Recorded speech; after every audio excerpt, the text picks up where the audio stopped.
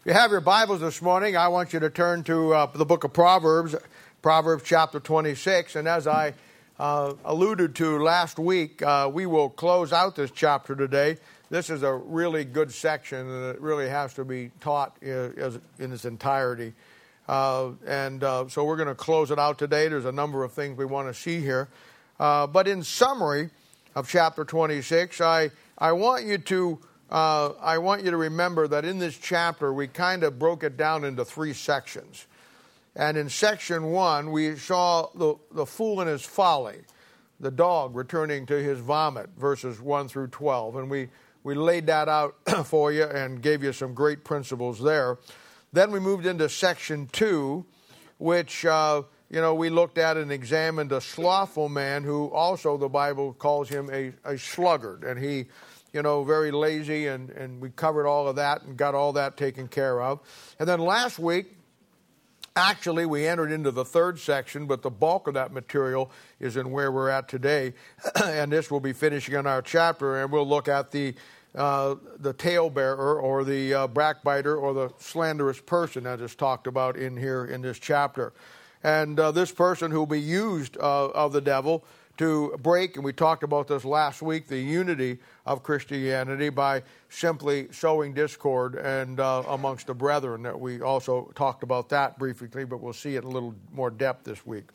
Now, doctrinally, all this stuff in chapter 26, as most of the book of Proverbs, will be about, we know this, the Antichrist and his crowd. All this negative people, negative stuff always goes back to the Antichrist and his people who are doing all of this against the nation of Israel in the tribulation period.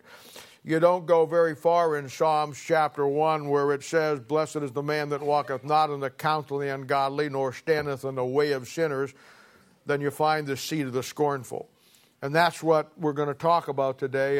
And if you look at Psalms chapter 1, the context there is the nation of Israel being blessed by staying away from it. And if you look in that chapter, and certainly in Psalms 2, the context will be the second coming of Christ. So it all fits into that doctrinally. They, the Antichrist, and you find many examples of this in the Bible, through their slander and breaking the bonds of the brotherhood and sowing discord, turning families against family. It's all laid out for you in the Old Testament and into Matthew, Mark, Luke, and John. Sowing discord to destroy the nation of Israel. And we already see that today beginning to unfold in a great way. Not only is the world today totally against the nation of Israel, with the exception of America and maybe England, but we are fast turning the page on the nation of Israel. All the nations, the United Nations, everybody has taken a stand against the nation of Israel. And that will only get worse. Not only that, but we're seeing it into the ranks of Christianity. I cannot tell you how many of churches are going anti-Semitic and against the nation of Israel, and it's just an incredible, fast-paced, moving right along. So we understand how that all fits in. But inspirationally, and we've been trying to balancing it back and forth, we have seen over the last couple of weeks that all this will be for us as God's children. And it's a great practical lesson on our lives and what we deal with in life, and basically learning in the midst of all the conflict and trials in the world today, learning to rest in the peace of God by the promises of God, and how vitally important that is. I told you, I think it was last week, I told you that the Christian life never gets any easier. We're under the assumption, and many times under the false pretense of pastors getting up and saying, you'll get saved and that'll solve all of your problems. Well, obviously, getting saved will solve all of your problems eternally.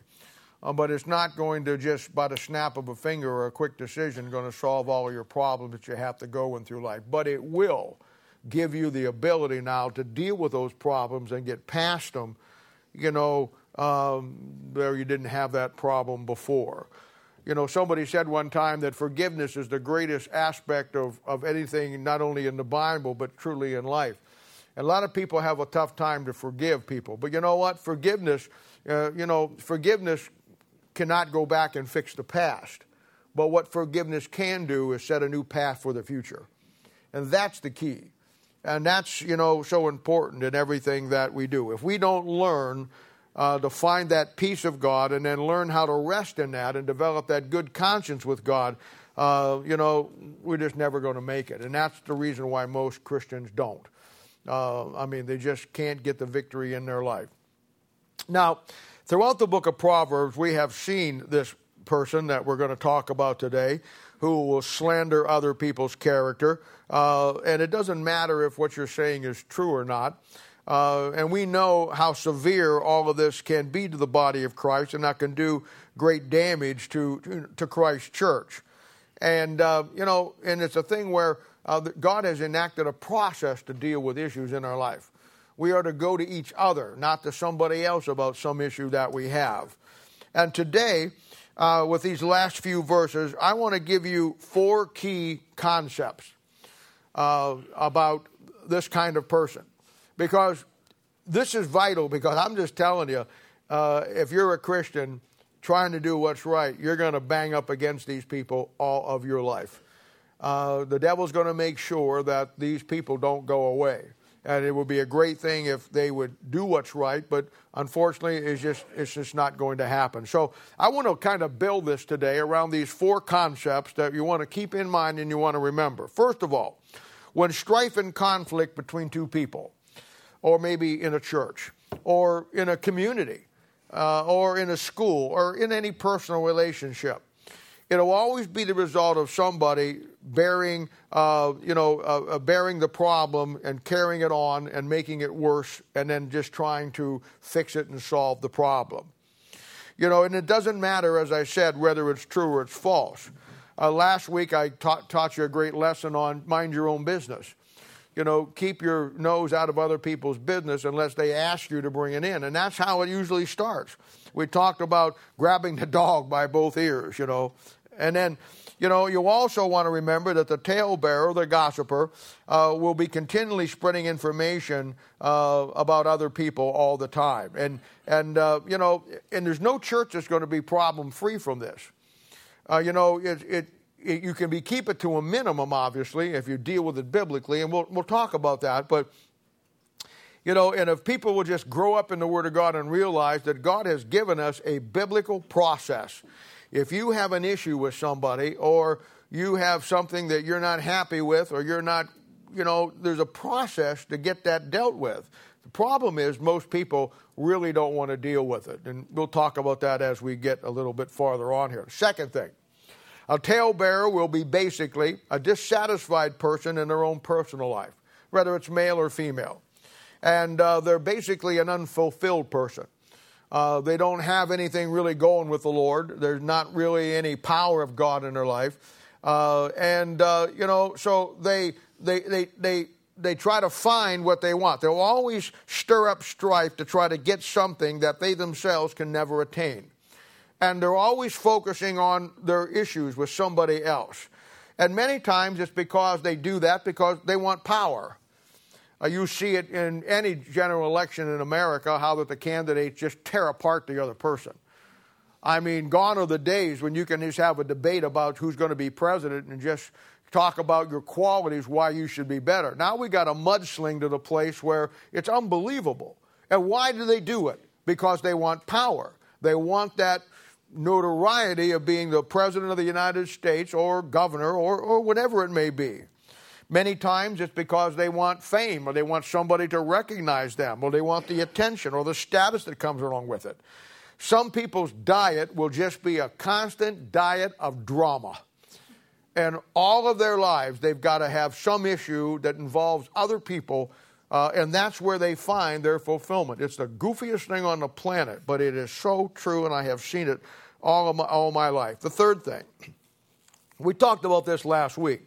You want to remember that deceit and flattery can take the form of a joke aimed at you in a negative way. We saw this last week, how somebody takes a cheap shot at you and then says, "Oh, I'm just kidding. I was making sport." And they use humor to mask the real intention. And you see this all the time. I love going to camp. I think camp is one of the greatest times that we have at our church for our young people. But if you ever want to see this at its best, just go to any church camp. I mean, the little groups of girls getting together, you know, and they don't like this person, so they get their little group over here and start talking about this person. When I was a high school director and I was a high school pastor for 3 or 4 years before I moved into the college and career class way back right after the battles of Gettysburg. And it was the number one problem that I always had to deal with. The little bickering going on. The guys didn't do it too much. The guys were, you know, you get a guy that would bully somebody every once in a while, but the teenage girls were just off the chart. And there'd always be some drama going on. Somebody didn't like so-and-so. And they're not mature enough yet to handle it biblically. So they get other little mature girls and they start going around and they don't see the damage that they do. I would suggest, if I know you guys have your little, Jack, I know you have your little nights and everything. If you want to fix this, just get a movie night and rent the movie Carrie.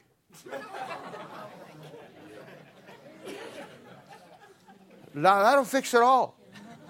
Here's a little gal who was a sweet little girl, and all the other were after her and did all kinds of things, and it was prom night, and they made a fool out of her, but unbeknownst to them, and I don't remember, I saw the movie, I don't even think I ever saw the movie. I think I just read a lot about it. But anyway, she turns into this whatever, and she just comes back and she opens up the whole can. I mean, it's good to see it. Every teenage girl ought to see that, because the girl you're talking about and picking on right now may be the sequel to Carrie 1. I'm telling you. It used to drive me nuts. And I get it, you know. I know, kids are kids. I understand that. But it's a thing where, you know, as we see it in all the things that happen in churches. You know, little groups getting together and little drama queens, you know, wanting to play out everything. And I understand it, but it's something else when it gets into the adulthood that you see it all the time. Then the fourth thing. And if the strife or the contentious person is not dealt with biblically, and there's a number of ways you can do that without, you know, hurting anybody, and separated from the church in extreme cases, or a congregation or a school or whatever. It doesn't matter what it is. This goes across the board. You know, it will continually burn like a fire, and we saw this last week, how people will just keep adding wood to the fire, and it keeps burning. Last week we saw it in verses 20 and 21. It's talk about a person like a coal of fire, or a hot coal in a fire, igniting other coals, and it just keeps the thing burning. And, you know, it's someplace that's got to stop, because it just, too many innocent people get hurt. And, you know, we should know and be on our guard that will be the devil's main attack on the church, outside the attack of the Word of God that you find in Genesis chapter 3. The second greatest attack, once he takes the Bible from you, will attack the unity. And I left you with a great verse last week out of the book of Psalms, how beautiful it was for the brethren to live together in unity. And that's the goal of God. The goal of the devil is to destroy that. So once he takes the book from you, which is your source of unity, then he's going to come after the oneness of God's people. And God's people, hey, I'm going to show you an example after a while. God's people just fall right into that. They really do. And the Bible is clear on dealing with these issues. And, you know, the Bible is filled with examples of it. I mean, you know, Paul said in Romans chapter 16, 1-7, he had the problems in his day. You know what he said? He said, mark those that cause division among you. He says, let it be known who the people are who are going to try and destroy the church's unity. Because outside the Bible, which is the premier thing, the unity of the church is the second thing. And, of course, you can't have the unity without the unified Bible. So, you know, and he named them. You go in 2 Timothy 4 and 1 Timothy 1 and 2 Timothy 4:4 and Acts 17. He actually names who these people are in marking them. It's incredible. And, you know, and Jesus did the same thing in Matthew chapter 23 when he was dealing with the scribes and the Pharisees. He called them out. He marked those, and they were certainly trying to divide the nation of Israel from what he was trying to do with them. You go back in the Old Testament in 1 Kings chapter 18, verse 27. Elijah is up against the prophets of Baal. Boy, you talk about calling them out. I mean, he really incredibly just goes to town on them. And, and if that wasn't enough, your translators of your King James Bible, if you look into the dedicatory, they spell out the two people groups who are taking the unity and the harmony out of the body of Christ. They tell you who to stay away from. It's incredible. And today, we'll look at our last set of verses and finish out this chapter here. And I want to read for you here 22, 23, 24, 25, 26, 27, 28. Now, that's a lot of verses for us. So everybody reach across the thing there and grab the person's hand next to you and squeeze it so they don't fall asleep while I read this long thing here. The words of a talebearer are as wounds, and they go down into the innermost parts of the belly. Burning lips and a wicked heart are like a potsherd covered with silver dross.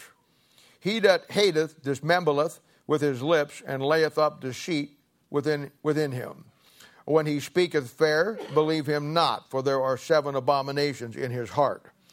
Whose hatred is covered by deceit, his wickedness shall be shown before the whole congregation. Whoso diggeth a pit shall fall therein, and he that rolleth a stone, it will return upon him. A lying tongue hateth those that are afflicted by it, and a flattering mouth worketh ruin. Now, Darren, are you back there, Darren Orange? Right here. Oh, okay. I want to have Darren pray. Darren told me back there, he came up with his spirit. 10 years ago today, Darren got saved. So, Darren, stand up and ask God's blessing on the sermon for me.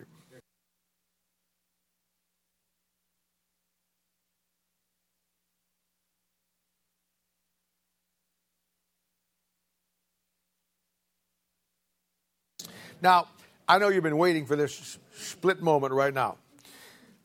I think this is a great Easter message. Now, I know in most churches today you get, our lilies didn't show up this morning. I'm not sure what happened to that. The dogwood tree, somebody stole it. We had it out front last night. I know in most churches you get that standard Easter message, that you all love to hear. And I get all that. But I'm going to tell you something. I think personally, for what I'm going to say today, and it may not seem like it from where I went, and I saw the disappointment in many of your eyes. But personally, I think this is a great Easter message that I'm going to give you this morning. And the reason for that is that Easter is what we do as Christians, is all about the resurrection of Christ. And, and we make that emphasis all the time. Across this world today, people are gathering together and are celebrating Easter. Now, I don't have a problem with that. But what I do have a problem with is that the resurrection is the vitalest part of your salvation and my salvation that there is. And a bunch of people getting together on Sunday to celebrate Easter, the resurrection, and never talking about the power of that resurrection, that is the ability to change your life from what it once was to what it is now. That's where we're at today.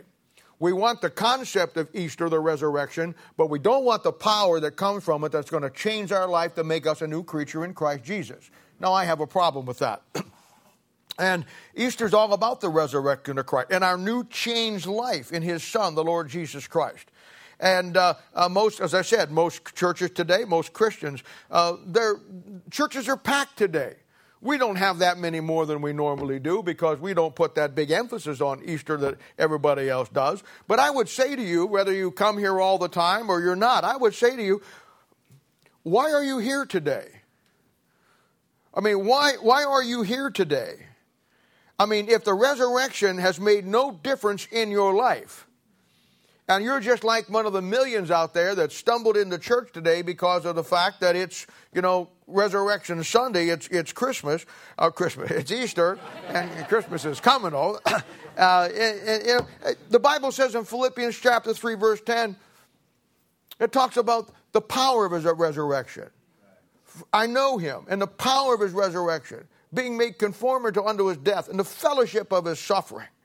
You see, it's not just about He came out of the tomb. It's about when He came out of that tomb, He changed everything about the world. And now you and I have the ability to be a new creature in Christ Jesus. And because that He did come out of that tomb, the power of God now can rest in your heart and your mind to give you the ability to get over everything that we're not willing to get over.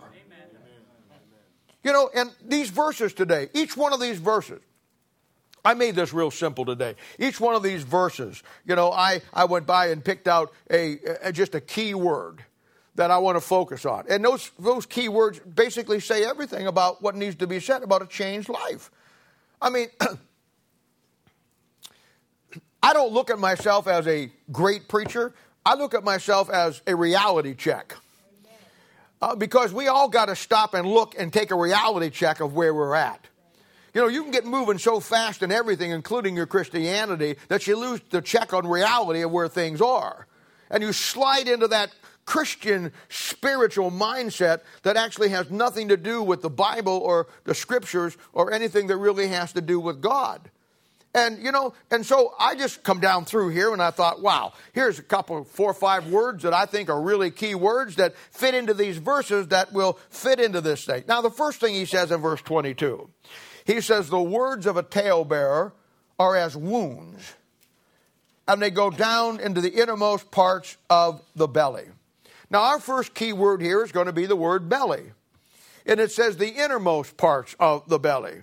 Now, sometimes in the Bible, that's likened to the word bowels, you know. And it always stands in the Bible for the emotions that we have, deep-seated inside us.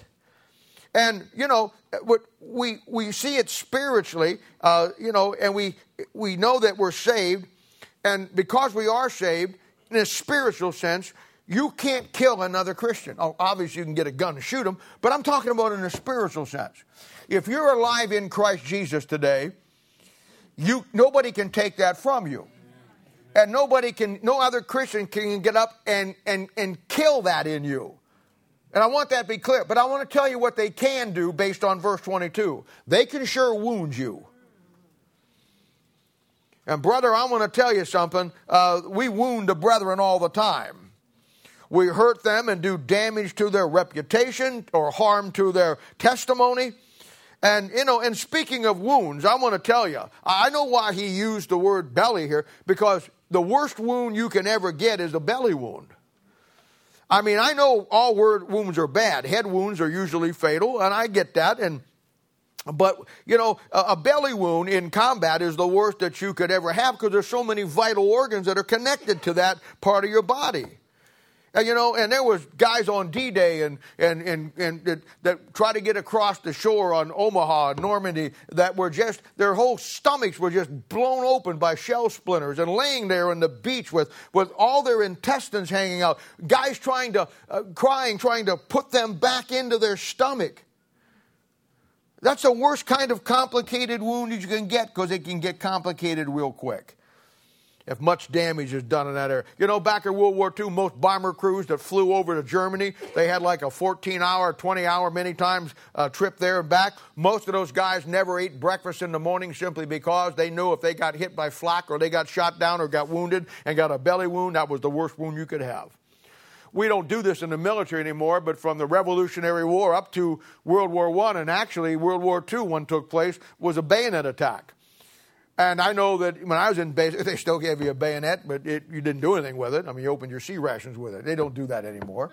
The last real bayonet charge was in World War II, right after D-Day, with Colonel Corr in the 101st Airborne, and, you know, he led a bayonet attack and got the Congressional Medal of Honor for it. But that's really the last one. But back in the day, those suckers were that big. And you didn't sharpen your bayonet. You left it as dull as could be. You know why? Because you were trained when you bayoneted somebody to stick them in the stomach. And the duller it was, the more damage it would do. And the Germans even got onto it and made one that was about that long that had saw teeth on the back. So when they stuck it in and pulled it up, it called you all the way home. It got you. I mean, but in a spiritual way, slander will hurt you just like that. It's a deep wound. And so he uses the word, the belly here. Go down to the innermost parts of the belly. You know, slander and gossip, you know, being a talebearer can be one of the worst wounds that you can give somebody. And there's a couple of reasons for it. The first reason for it is the fact that it always hurts more when the person who nails you is somebody that you thought was your friend. You take somebody you thought was your friend, your brother in Christ, or your sister in Christ, and you did things together, and suddenly you find out that that belly wound that you get is from them. That's tough. Back there in Zechariah chapter 13, it talks about the Lord Jesus Christ, and somebody comes to him and it says, and one shall say unto him, what are these wounds in thy hands? And he shall answer, those are which I was wounded in the house of my friends. Bible says he came unto his own, and his own received him not. I could understand how the world would want to get rid of Christ. I can understand how the world would want to crucify him. What I can't get is why the people that he came to as his Messiah, to give them eternal life and to give them what he wanted, why they would do to him what they did. But then at the same thing, I ask myself, why do God's people, who are all part of the body of Christ, you're saved and on your way to heaven today, why do God's people want to wound other brothers and sisters in Christ?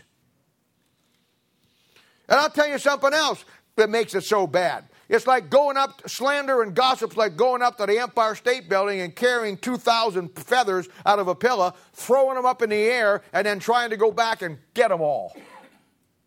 It's impossible. You know, you see somebody will say something in the newspaper that's, is not true, and then they'll have to reprint a retraction. Retractions aren't worth the paper they're written on. You know why? Because half the people don't see it, and once it's out there forever. So, I mean, a belly wound is the worst wound. And you know what? The resurrection of Christ should have fixed that. We ought to be helping each other. If the resurrection of Christ, Easter Sunday, made a difference in your life and my life, then we ought to be there to help the brethren, not hurting the brethren. Look at verse 23. Burning lips and a wicked heart are the potsherd, covered with silver dross. Now, wow, I think this is one of the greatest verses that I've ever read in the book of Proverbs about our dear slanderous brethren here. I think it's great. And the key word here is potsherd. Now, that's a piece of broken pottery, if you don't know what that is. And if you know anything about the Bible at all, you know that that's found in great detail in Job chapter 2, verse 8. Job got covered from the top of his head to the crown of his foot with boils, the most painful things that you can have, and they ooze and they pus, and they get up and they break and they open, and they're running sores and they smell, and all of those putrid things. Can you imagine a man from the top of his head to the bottom of his feet covered in those? And the Bible says in the book of Job, chapter 2, verse 8, that, he lost his house, he lost everything, whirlwind came down and broke, all the dishes got broke. He gets a piece of pottery, and he's sitting on an ash heap, what was left of his house, scraping off the pus with that piece of pottery. That's what he says the slanderer is like. Slander is just like that. It festers. It grows. It's like a running sore. It stinks. And it gets worse and worse and never better as the talebearer spreads his or her discord like poison. Now, the thing I love about this verse, covered with silver dross. Most people would read that, wouldn't think much about it. They just think the silver, dross, whatever. But what a great concept. You know that dross is not pure silver? Dross is the impurities that come off the silver as you purge it. Think about that for a moment. This person is a phony. I'm not saying they're not saved. I believe they got saved, but the dross, the silver, which represents redemption, they never got the concept of redemption, and they've covered themselves in the impurities. They've never had a purging process in their life. As a Christian, every day of our lives, we ought to get better. You ought to love the Lord Jesus Christ and be better in your Christian faith this year than you were last year. We have birthdays. We celebrate them here, and I think it's a great thing. But for me, birthdays ought to be a great reality check. And you ought to ask yourself every birthday, the greatest gift that you ever got, was not just somebody what gave you, is the salvation that God gave you the day you got saved. And we have it here, like Darren today, we have known physical birthdays, but we have spiritual birthdays. You ought to take a reality check on the two. Every day, every year you live another year longer physically, are you more in love with that book and God than you were the year before? See, that's the reality check.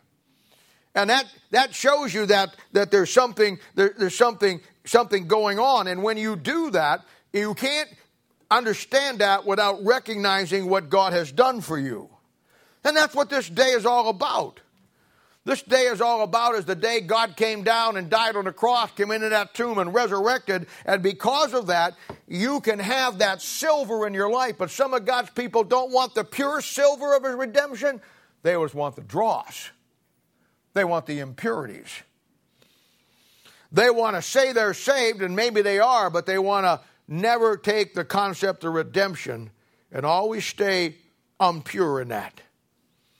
And today, the day of the resurrection and God's death and his salvation, all it means to some of God's people is the fact that, yeah, he came and died, and we're going to go to church, and then we're all got to get out of there quick because we got to go eat.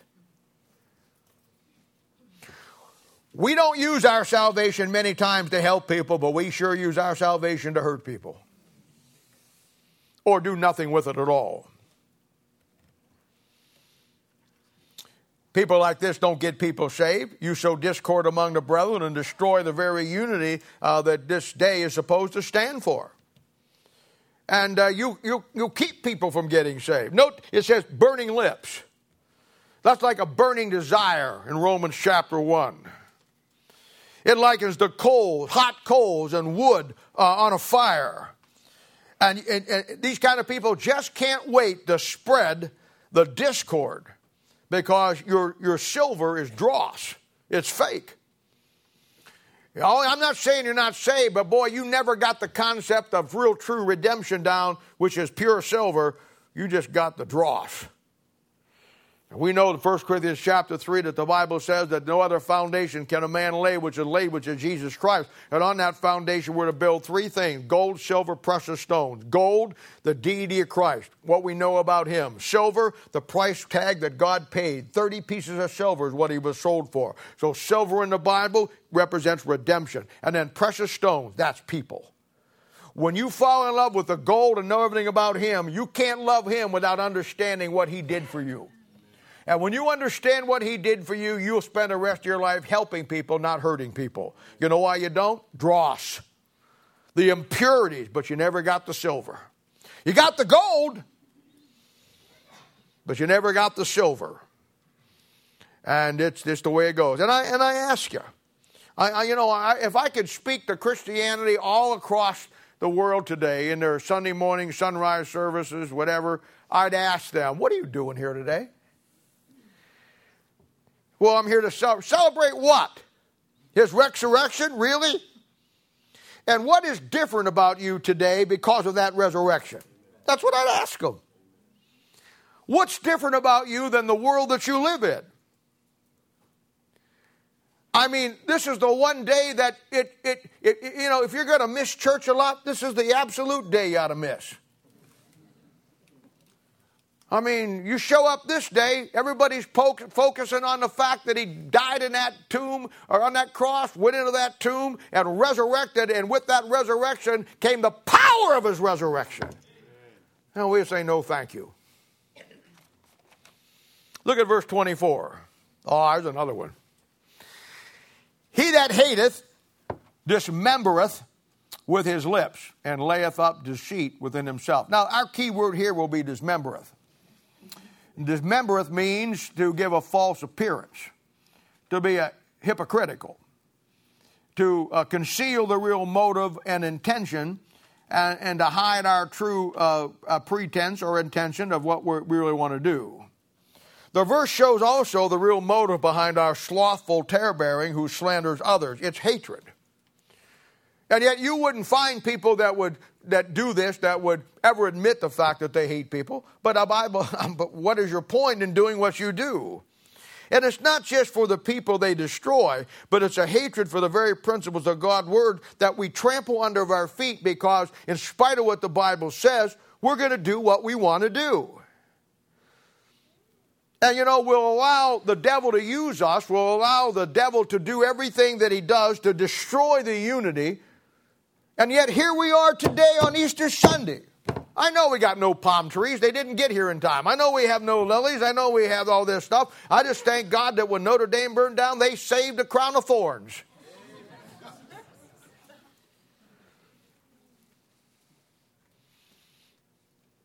But I'm telling you, why do we as God's people come together today? Because that's the day we have picked in history. Okay, I get that. I understand it. That we want to celebrate the resurrection of Christ. I get it. Okay, congratulations. But we come here praising it, singing the songs, which I love. Jamie's famous time of the year. She loves these songs. Mine is the Camel Train. It all goes, that's an Easter song too. But anyway, we're all here today. But nothing has really changed for many God's people. And it's a thing where, we spend our whole lives taking apart what God is trying to put together. And we think that's okay. And we come here today, to talk about up from the grave he arose, and all that great stuff. I get it. But at the end of the day, how has that power changed you? What's different about you today than yesterday? You wouldn't think that could happen, but you can go through one day yesterday and get into your Bible and find some great truth that God gives you that's between you and Him, and it'll change your next day. It'll change the next rest of your life. You'll find one little key nugget God just give to you because He loves you, and it'll change your outlook, it'll change your perspective, it'll fix your attitude, it'll fix everything that you got. You see, when you have the real silver, when you understand what He did for you, when you realize, you don't try to destroy what God is doing. Our job in this church is help Him build what He's trying to build, not tear it apart. And the reason why is because it's hatred. It's hatred. And don't give me this middle ground. The Bible, Jesus said, if you're not with me, you're against me. It's just that simple. It says, he that loveth me will keep my word. You know why you don't keep His word? Because you don't love me. And the verse says, lay up deceit unto yourself. In other words, you're only deceiving yourself more than anybody else, as you'll soon see here as we move on to these next couple of verses. And then he says in verse 25, when he speaketh fair, believe him not, for there are 7 abominations in his heart. Oh, this is the great one. Now the key word here would be 7 abominations. I've had guys, people in my ministry that I would say to somebody, you know how you know so-and-so's lying? And they say, no, how do you know? His mouth moves.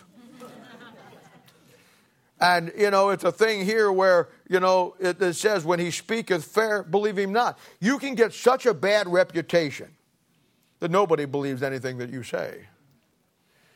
I know many of you parents have had trouble with your kids, and thank God many of them got it straightened away, but it got to the point where so bad where they would learn to tell you what you wanted to hear, and after a while, you couldn't believe anything they were saying. I've had adults in my life, in my ministry that way. I've had people that whenever they come up and say me something, I just say, that's really nice. And I don't believe a thing they ever told me. You can't trust anything that they say. And the verse says, when he speaketh fair, believe him not, for there are 7 abominations in his heart. Now, let me say this. These 7 abominations, you want to find them? They're found in Proverbs chapter 6, verses 16 through 19. We've talked about it many, many times. These are the 6 things that the Lord hates, the Bible says, and then He gives you a 7th one, which makes them abomination. And we know what they are. Proud look, lying tongue, hands that shed innocent blood, heart that devises wicked imaginations, he that be swift to running to mischief, a false witness, and then the 7th one that makes it a capstone abomination is he that soweth discord among the brethren. And I've looked at those things for years and years and years, and the amazing aspect of the Bible. Not only is that the 7 abominations that's in the devil's heart that he wants to destroy Israel with and destroy the church in the church age, those are the same as 7 abominations that you find in God's people's hearts that want to tear apart the work of God. Hey, I've met some of the most godly, sweetest, humblest, demonic people you ever met in your life. I've seen women that were the kindest, sweetest woman that would bake you all the cookies you want in the world, but she would rip you apart with her mouth every chance she got, and her character was black as the sides of the bottomless pit. I've seen guys that were deacons and guys that were spiritual leaders, and I've seen those guys be as dishonest and be as two-tongued, double-tongued, and you couldn't believe and trust anything they told you. And yet I look at this and I'm thinking to myself, 6 of things that the Lord hates, 7th is abomination. And I see that those 6 things, believe it or not, they span the whole course of the Bible. Did you ever see that? He says a proud look. You know where that starts? That's Genesis 1:1 to 1:2. That's when Lucifer got kicked out of heaven because he was proud. Then the next one is a lying tongue. Here we go. That's Genesis 3, where the devil came down and attacked Eve and said, yea, hath God said. Then he lied about what God said. Here we go. Then the third one, hands that shed innocent blood. That's Genesis chapter 4, where Cain killed Abel. Here we go. Heart that devises wicked imagination. That's Genesis chapter 6. In Genesis chapter 6, God said, now man is evil continually, and every imagination he has is going to be evil continually.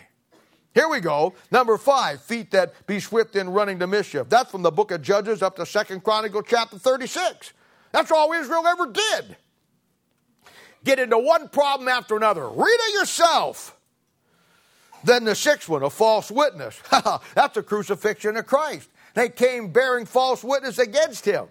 Now down, he saved the best for last, number 7. He that soweth discord among the brethren. There's the church age. There you go.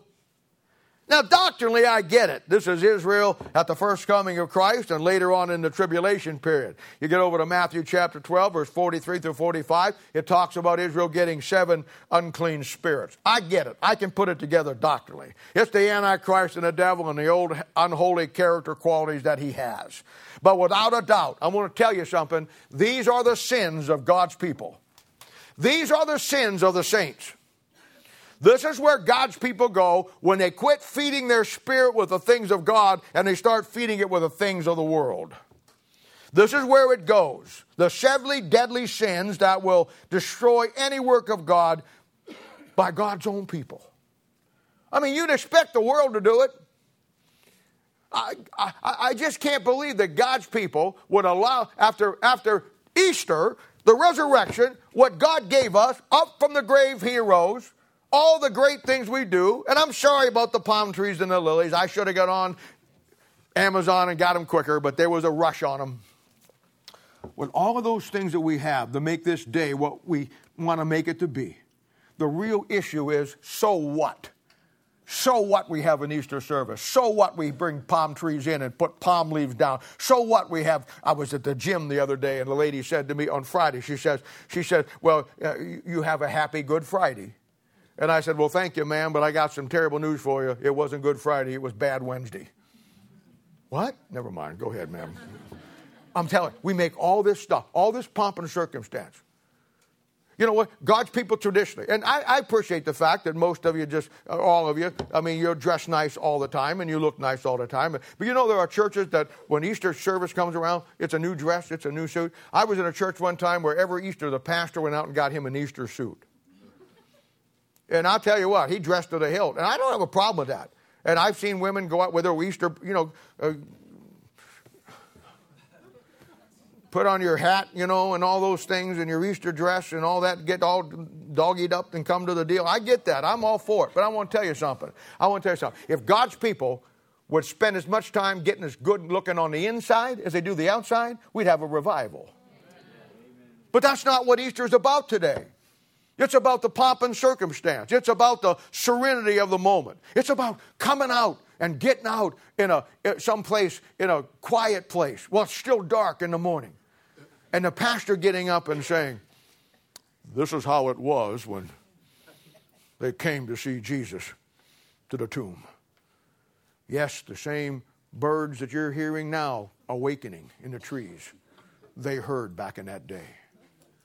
Yes, some of you are wearing little jackets today because it's cool this morning. And just like it was on that day, they were wrapped up waiting because it was cool that morning. All the things just like it was back in the day. Oh, hallelujah today. Thank God we're here today. And just in a moment, over that hill, you're going to see the first glimmer of the sun coming up. And when it does, let's all hold hands and let's sing, "Up from the grave, here rose." And everybody just gets that warm feeling. I mean, everybody just gets that warm, toasty feeling that deep down in your heart that this is a religious moment. And here it comes. Pastor's mute now, not saying a word. The silence is so deafening, it's like a roar. Here it comes. His eyes gaze upward. The first rays of the sun come over that little ridge. And everybody's transfixed because this is the way it was. You got a cigarette?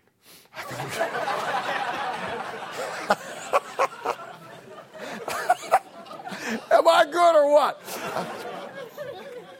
I'm telling you, I know how it works. It means nothing.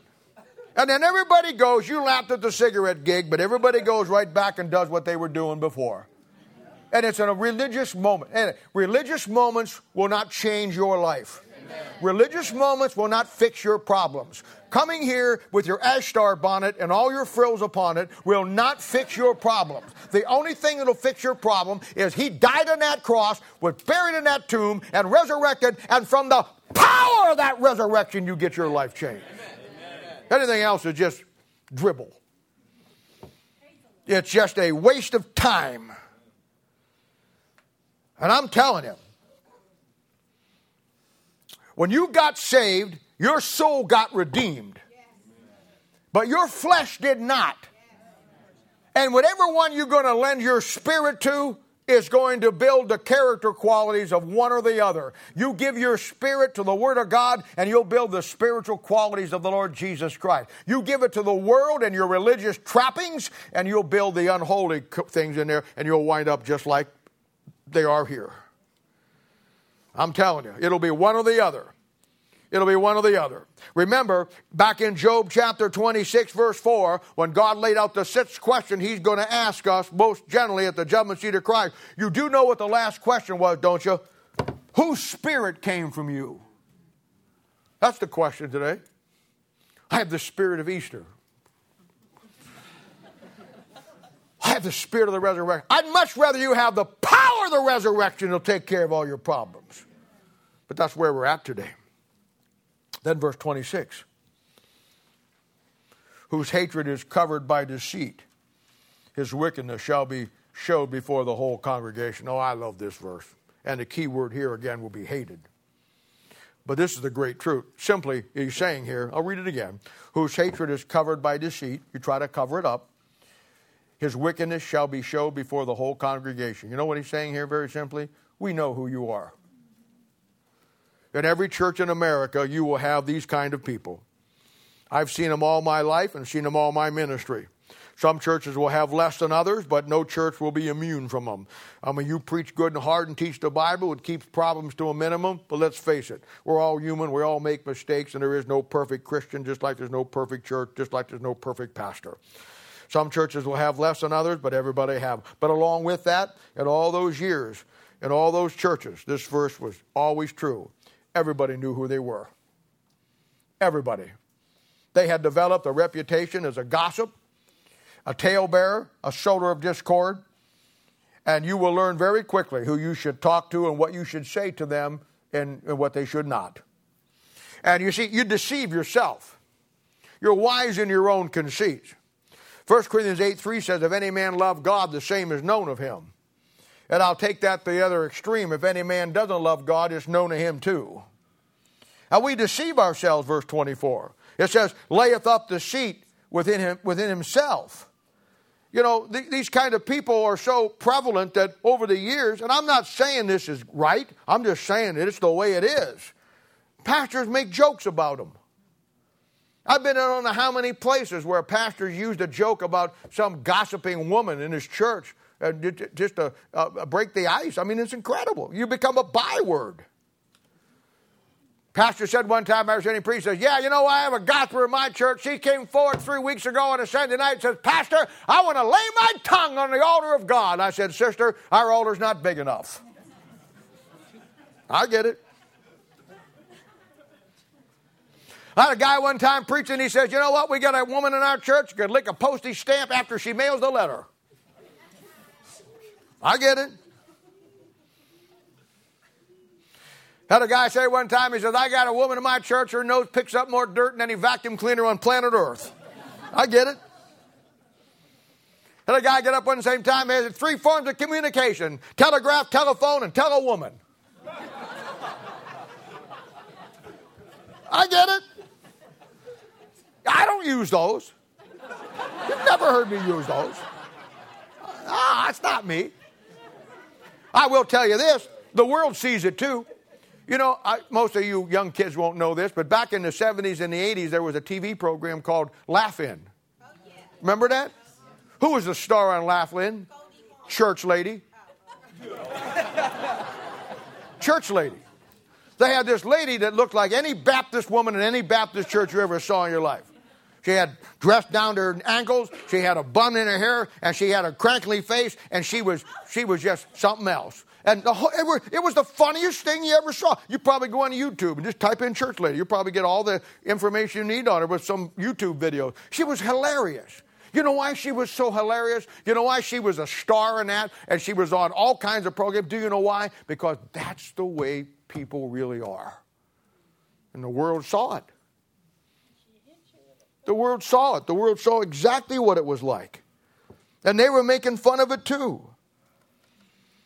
And in any church, it gets exposed. People see it. Good people know that that's not what you're supposed to do. You're marked. You didn't even know it. Because you're wise in your own conceits and you're unteachable. Nobody of any character quality wants to be part of your world. Because they get sick and tired. Don't you get tired of being with somebody and the first thing out of their mouth, let me tell you about, did you hear about, don't you get sick of that? I get sick of it. And nobody wants to be around your little circle of witches that you have your little coven with. Your little group of, let's go have lunch together. And then you tear everybody apart. Down south, they call that the meeting of the bottom feeders. But it never ends unless you stop it. Unless you, me, God's people simply say, you know what? I didn't come here to hear that. That's not what I'm here for today. And I'm telling you, the joke about Easter, and I'm glad it's Easter. I did. I am. I look forward to Easter. I think it's a great time. If you're going to do it, let's do it. But I tell you what, if we're going to do it, let's do it right. It isn't about the pomp and the circumstance of all getting clean on the outside like the scribes and the Pharisees, but on the inside being full of excess with dead man bones. It's about getting clean on the inside, and then God doesn't care what's on the outside. Verse 27, whoso diggeth a pit shall fall in therein, and he that rolleth a stone, it will return upon him. Oh boy, this is a good one. 2 key words here, pit and stone. The great principle, and it's taught all through the Bible in the Old Testament, you know, Proverbs 28:10, Ecclesiastes 10, verse 8, Psalm 7:15, a lot of places. And it always says that if you go out to set a trap for somebody else to deceive them, you're going to get caught in your own trap. That's the principle. Great principle. And of course, doctrinally, all that material back there, deal with the Antichrist. Again, doctrinally. I mean, he sets a trap for the nation of Israel down the valley of Armageddon. He corrals them down there where he's got them trapped, or so he thinks. He's going to come down and wipe them out, and yet he falls into his own pit. The Lord comes back, and he gets wiped out. So doctrinally, that's what it's talking about. But in a practical way, oh, it's so true of life. Now, the second key word is stone. And that stone here will be a reference to Christ as the smiting stone in Daniel chapter 2, verse 45, doctrinally. But we know, and you know, that in Matthew chapter 21, verse 42, and Romans chapter 11, verse 7, 1 Peter 2, 6, and Isaiah 8:14, that Christ is called the chief cornerstone. And doctrinally, I get it. The chief cornerstone that Israel rejected became a stumbling stone, and it crushes them. I get that. But in a practical way, Jesus Christ is the rock for your life and for my life. He's the stone. And as the chief cornerstone in an inspirational application, the chief cornerstone is when you build a building, you tie all the courses in the blocks to that chief cornerstone. And what it's saying there, that you and I are in the bodybuilding business for the Lord Jesus Christ. You're building your temple, and you got to tie in every doctrine, everything you get to build that body into Him, the chief cornerstone. Now, you know what a lot of God's people do that are like the people we're talking about this morning? I'll tell you what they do. They roll that stone out of the way. You push Christ out of your life, don't you? Or you go to church and you claim to be a Christian, and you probably, maybe you are. But as far as the hardline doctrine and Christ being the chief cornerstone in your life, you roll that rock out of the way so you can go do your own thing. 1 Corinthians chapter 10, verse 4 says, and that rock was Christ. Deuteronomy chapter 32, verse 13, we get it's the word of God. We get honey out of that rock. In Exodus chapter 17, you drink water out of that rock. In Deuteronomy chapter 32, verse 31, it says, our rock is better than their rock. And we sing the song, Rock of Ages, cleft for me. Let me hide myself in thee. The old songwriters knew what it was. They knew exactly.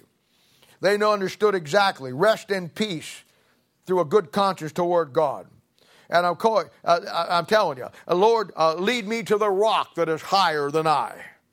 My faith is found in nothing less than Jesus' blood and righteousness. I dare not trust the sweetest frame, but only trust in Jesus' name. On Christ, the solid rock I stand. He's the chief cornerstone, or he should be. And that's what we do. We want to do our thing. We're saved, and then we have the Bible in front of us. We have the direction of God in front of us, and we just conveniently roll that stone out of the way. We put our Bible over here. We put our church over here. Oh, and we just go do what we want to do, but as the verse says, sooner or later, that rock's going to roll right back on top of you. You ain't going to get away with it. He says in verse 28, a lying tongue hateth those that are afflicted by it, and a flattering mouth worketh ruin. Now, in the beginning of our message, I showed you how that, as I said, and I've said it throughout his, doctrinally, all this is dealing with the Antichrist and his attack on the nation of Israel, which we see beginning in this 20th century, beginning to head that way very clearly. And this set of verses clearly shows his hatred for the nation of Israel. All you'd have to do to find that to be true would go back to Revelation chapter 12 and 13 and see his attitude toward the nation of Israel, and then go over to Revelation chapter 17 and 18 and Babylon, mystery religion, the mother of harlots, and see the end result, and it's very clearly laid out for you there. But inspirationally, boy, it's a great principle for what we're looking at today. Because no matter what anybody says or what they claim isn't true, this is a reference to God's people who hate the truth and the principles of God's word. Oh, they would stand up and vehemently deny that, but I'll say it again. The Bible says, if a man love me, he'll keep my words. Don't tell me you love God and the word of God when you've already rolled that rock out of your life. It's a reference to God's people who hath the truth and the principles of God's word, who will engage themselves in the 6, 7 things that God hates to be used of the devil in sowing discord and destroying the unity of body of Christ. Just go through the Bible. You already got the 7 things that God hates. Go through the Bible and get the 7 things that God loves. And in your own personal life, you want a reality check, just see how they line up together on an individual basis. And that's just the way it was. We destroy the very thing that the Bible says Christ loved and he died for, the church. And I'm telling you, I get it. People can be so easily influenced by the wrong character qualities. It's an easy thing to do. I mean, you can get and fall right in behind what the devil's plan is to destroy and let him use you. One time the Lord Jesus said to Peter, he says, he rebuked Peter saying that the devil was in Peter. Now, Peter was one of the chief apostles, one of the big three. And he says to Peter, to him, get behind me, Satan. To Peter. And when you look at the context, you see that Peter was a great guy, but at that point in his life, Peter's trying to keep him from going to dying on the cross. And Peter, as good as he was, is being used of the devil, because the last thing the devil wanted Christ to do was to go to that cross. So he was using Peter to try to influence Christ not to go. Jesus saw it and he said, get behind me, Satan. To Peter. Well, you go back there in the Old Testament in the book of Job. And the Bible says there was a day when the sons of God came before the Lord, and Satan also came among them. And they have this little discourse about Job and Job's faithfulness to God and Job loving God and the things of God. And the devil challenges that. And he says, why shouldn't he love you? Look at all that you gave him. You see, the devil will always attack your motive. So that's why you got to have a good conscience toward God and keep that motive pure. Because that's what he's going to go after. He says, Job, well, why shouldn't he serve you? Well, he's got the biggest Ponderosa ranch down there. He's got all kinds of money. He's got 10,000 cattle and all that stuff. Why wouldn't he? You know what? You take all that from him and he'll curse you to your face. Well, God took that from him, and Job hung in there. And then he comes back the next time and he says, you know what? Yeah. You touch his body and put him into severe pain. And he'll curse you to his face, your face. So God let him touch him. And that's when he got the boils. And he's scraping the pus off those boils with the potsherd. And lo and behold, this shows you how the devil works. The only time she's mentioned in the Bible, Job's wife. Her 15 minutes of fame. But she's remembered for this by every preacher that ever preached any message anywhere on Job. You know what she does? She comes into Job in his agony and his deep time when he's scraping this stuff and it's an absolute mess and he's in touch pain. And she asks him, are you still going to retain your integrity before God? Hey, Job, curse God and die. Wonder where she got that from. You see, she was used. The devil got into her subconscious, got into her weak spot. And here is one of the greatest men in the Bible that she should have encouraged to help, but instead she takes a shot at his integrity and his character and then tells him exactly the message the devil wanted to give Job himself. You need to curse God, from his own wife. Don't tell me it won't happen with God's people in the body of Christ. It is so easy for us to fall into that trap. Just like it's so easy to fall into the trap that Easter is something special today. I wasn't out of bed 15 minutes and the text started rolling in. Praise the Lord, today is the day. He's out of the tomb is empty. Thank God the cross is empty. Hallelujah, God, he arose. And I'm saying to myself, why don't you give that to me on July 1st? And I always text back, that's great. Did you just find this out?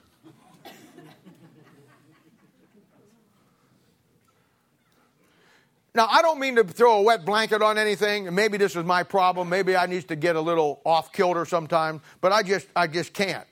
I thought I read somewhere in Colossians chapter 2 that we as New Testament Christians weren't supposed to have any holy days.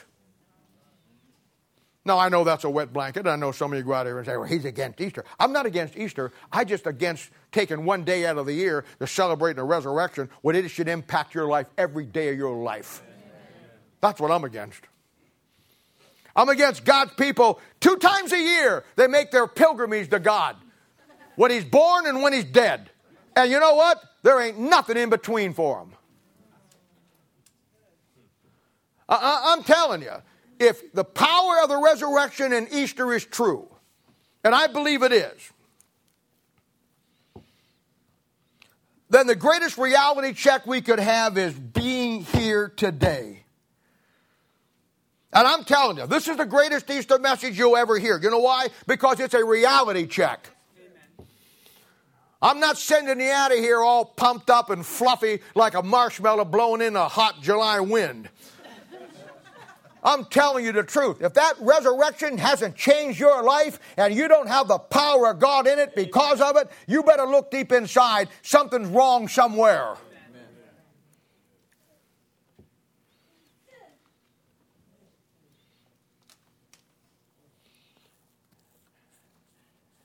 1 Corinthians chapter 15, verse 13. I get it. But if there be no resurrection of the dead, then Christ is not risen. And if Christ be not risen, then our preaching vain, and your faith is also vain. Yea, we are found false witnesses of God, because we have testified of God that he raised up Christ, whom he raised not up. And if so be that the dead rise not, then, and if Christ be dead and not raised, then Christ be not raised, then your faith is in vain, and you are yet in your sins. The resurrection is everything.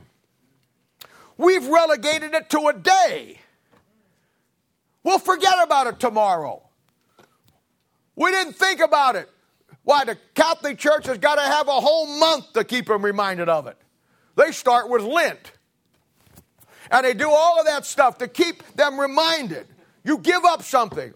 Oh, yeah. Oh, that you give up something so you can understand sacrifice. So you know what you do? You give up what you really don't do anyhow. That's human nature. God never required you to give up anything for 40 days before you stop and think about it. You know what he wants? He wants you to be a living sacrifice unto him. He wants you to be everything to him. He doesn't want you to do it for 30 days before you get there and then forget it the rest of the year. He wants, through the power of the resurrection and a changed life, for you and me to be different. Not just one day of the year. Philippians 3:10, I gave it to you a little bit, that I may know him. Okay, you're saved. The power of his resurrection, the fellowship of his suffering, being made conformable unto his death. You see, it's a process. You know him, salvation. Then you get the power of his resurrection. And then you become part of the fellowship of his suffering. And through that, you become conformable unto his death. There's a process to be conformed to him. But all we want to do is just go Easter. The power of his resurrection to change your life. And 10 million of God's people today all across this world will celebrate that day, but will have never allowed the resurrection power to change their life. And we make fun of the Muslims. You're no different. They make their pilgrimage to Mecca every year, and you make yours to church twice a year. You're no different than the Roman Catholic who makes his way to St. Peter's Square. Or the Buddhist who makes his way to the tomb of his ancestors so he can worship, the reverence the spirits. For us, the resurrection never changed anything about us. Oh, yeah, maybe you're saved. Praise the Lord. I hope you are. But as I said last week, to you, the message of the truth of God's sacrifice for you will simply be what God did for you. It will never be about what you do for him as becoming a living sacrifice. And Easter's just another day. You see, most preachers want you to leave their church service with a good feeling. I never worry about those of you who are doing what's right with God, because the Bible says the man who loves the honeycomb, even the bitter things are sweet. You'll get a blessing out of it when I take your hide off, because you know you need it. Yes. But most churches, they want you to come because it's a pomp and circumstance. It's an exercise in here we are. Look at us. What a warm feeling we've got today. Oh, I've been to church and the music was wonderful. The spirit was great. Oh, the pastor was such an adoring message. It was just a wonderful time. The sun was out. It was warm.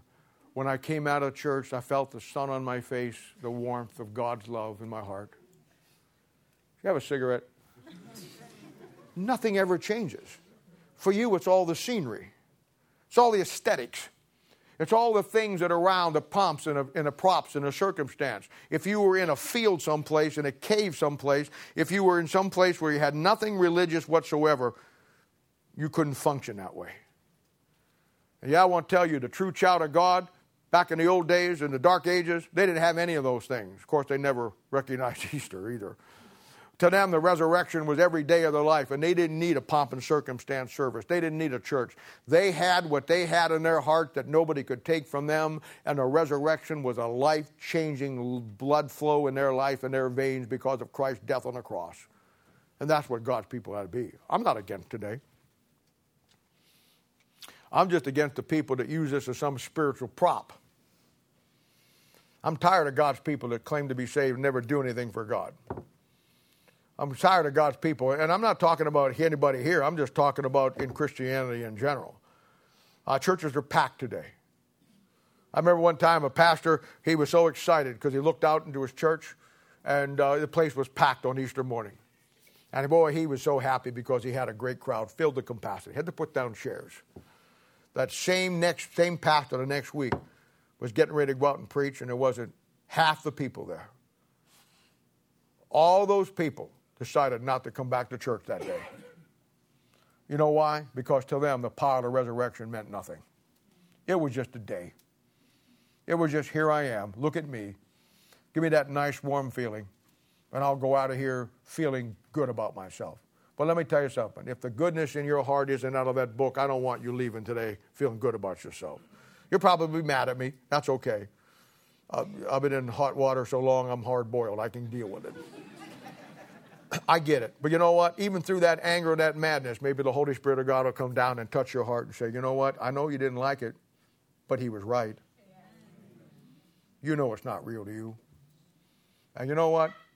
That wasn't a bad message, because all he told you in that message was, one, it wasn't real to you, and two, I want it to be real for you. I want you to have that fellowship with the Lord Jesus Christ, because that's what it's all about. And with that, we'll close out one of the greatest chapters in the book of Proverbs. See you next December.